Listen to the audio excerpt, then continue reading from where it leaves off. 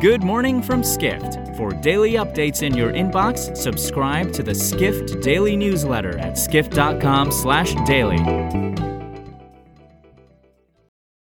It's Monday, June 28th in New York City. And now here's what you need to know about the business of travel today.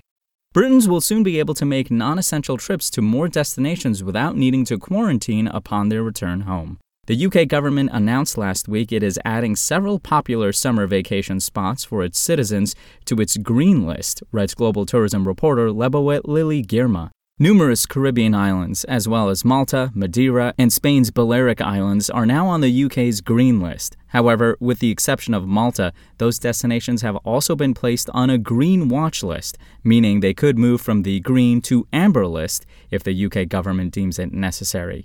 Travelers coming from countries on the UK's amber list must quarantine for 10 days upon their return home. Tourism executives in the Caribbean expressed delight about the UK government's expanded green list as they envision welcoming a larger number of visitors from the important market.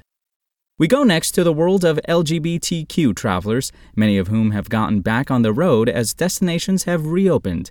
However, weak marketing practices to that segment of population means destinations haven't taken advantage of their immense spending power, reports editorial assistant Rashad Jordan.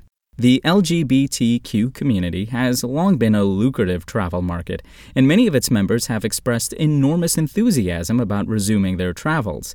Indeed, several travel advisors specializing in excursions for the community said they've seen a surge in bookings as restrictions have been eased. But there's a general sense among travel advisors that destinations have not improved their marketing practices toward the LGBTQ community during the pandemic. The financial clout LGBTQ travelers have in the tourism industry has often not been reflected by marketing efforts that have been considered ineffective or non-existent. And we end today with in-flight safety videos. Many of them might not be so bland anymore, as several airlines have created elaborate video montages in an attempt to capture passengers' attention, writes contributor Ruthie Munoz.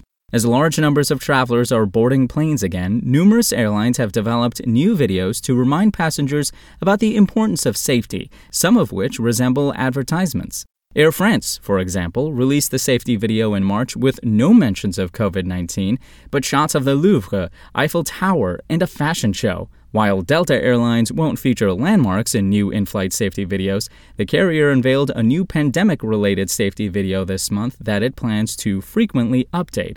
However, some airlines have opted not to release new onboard safety videos. Among them are Japan Airlines, American, and Icelandair, all of which will continue to use pre-pandemic safety videos. But Icelandair has included COVID-19 safety requirements in its in-flight announcements. For more travel stories and deep dives into the latest trends, head to skift.com. To find these stories and more insight into the business of travel, subscribe to the Skift Daily newsletter at skift.com/daily.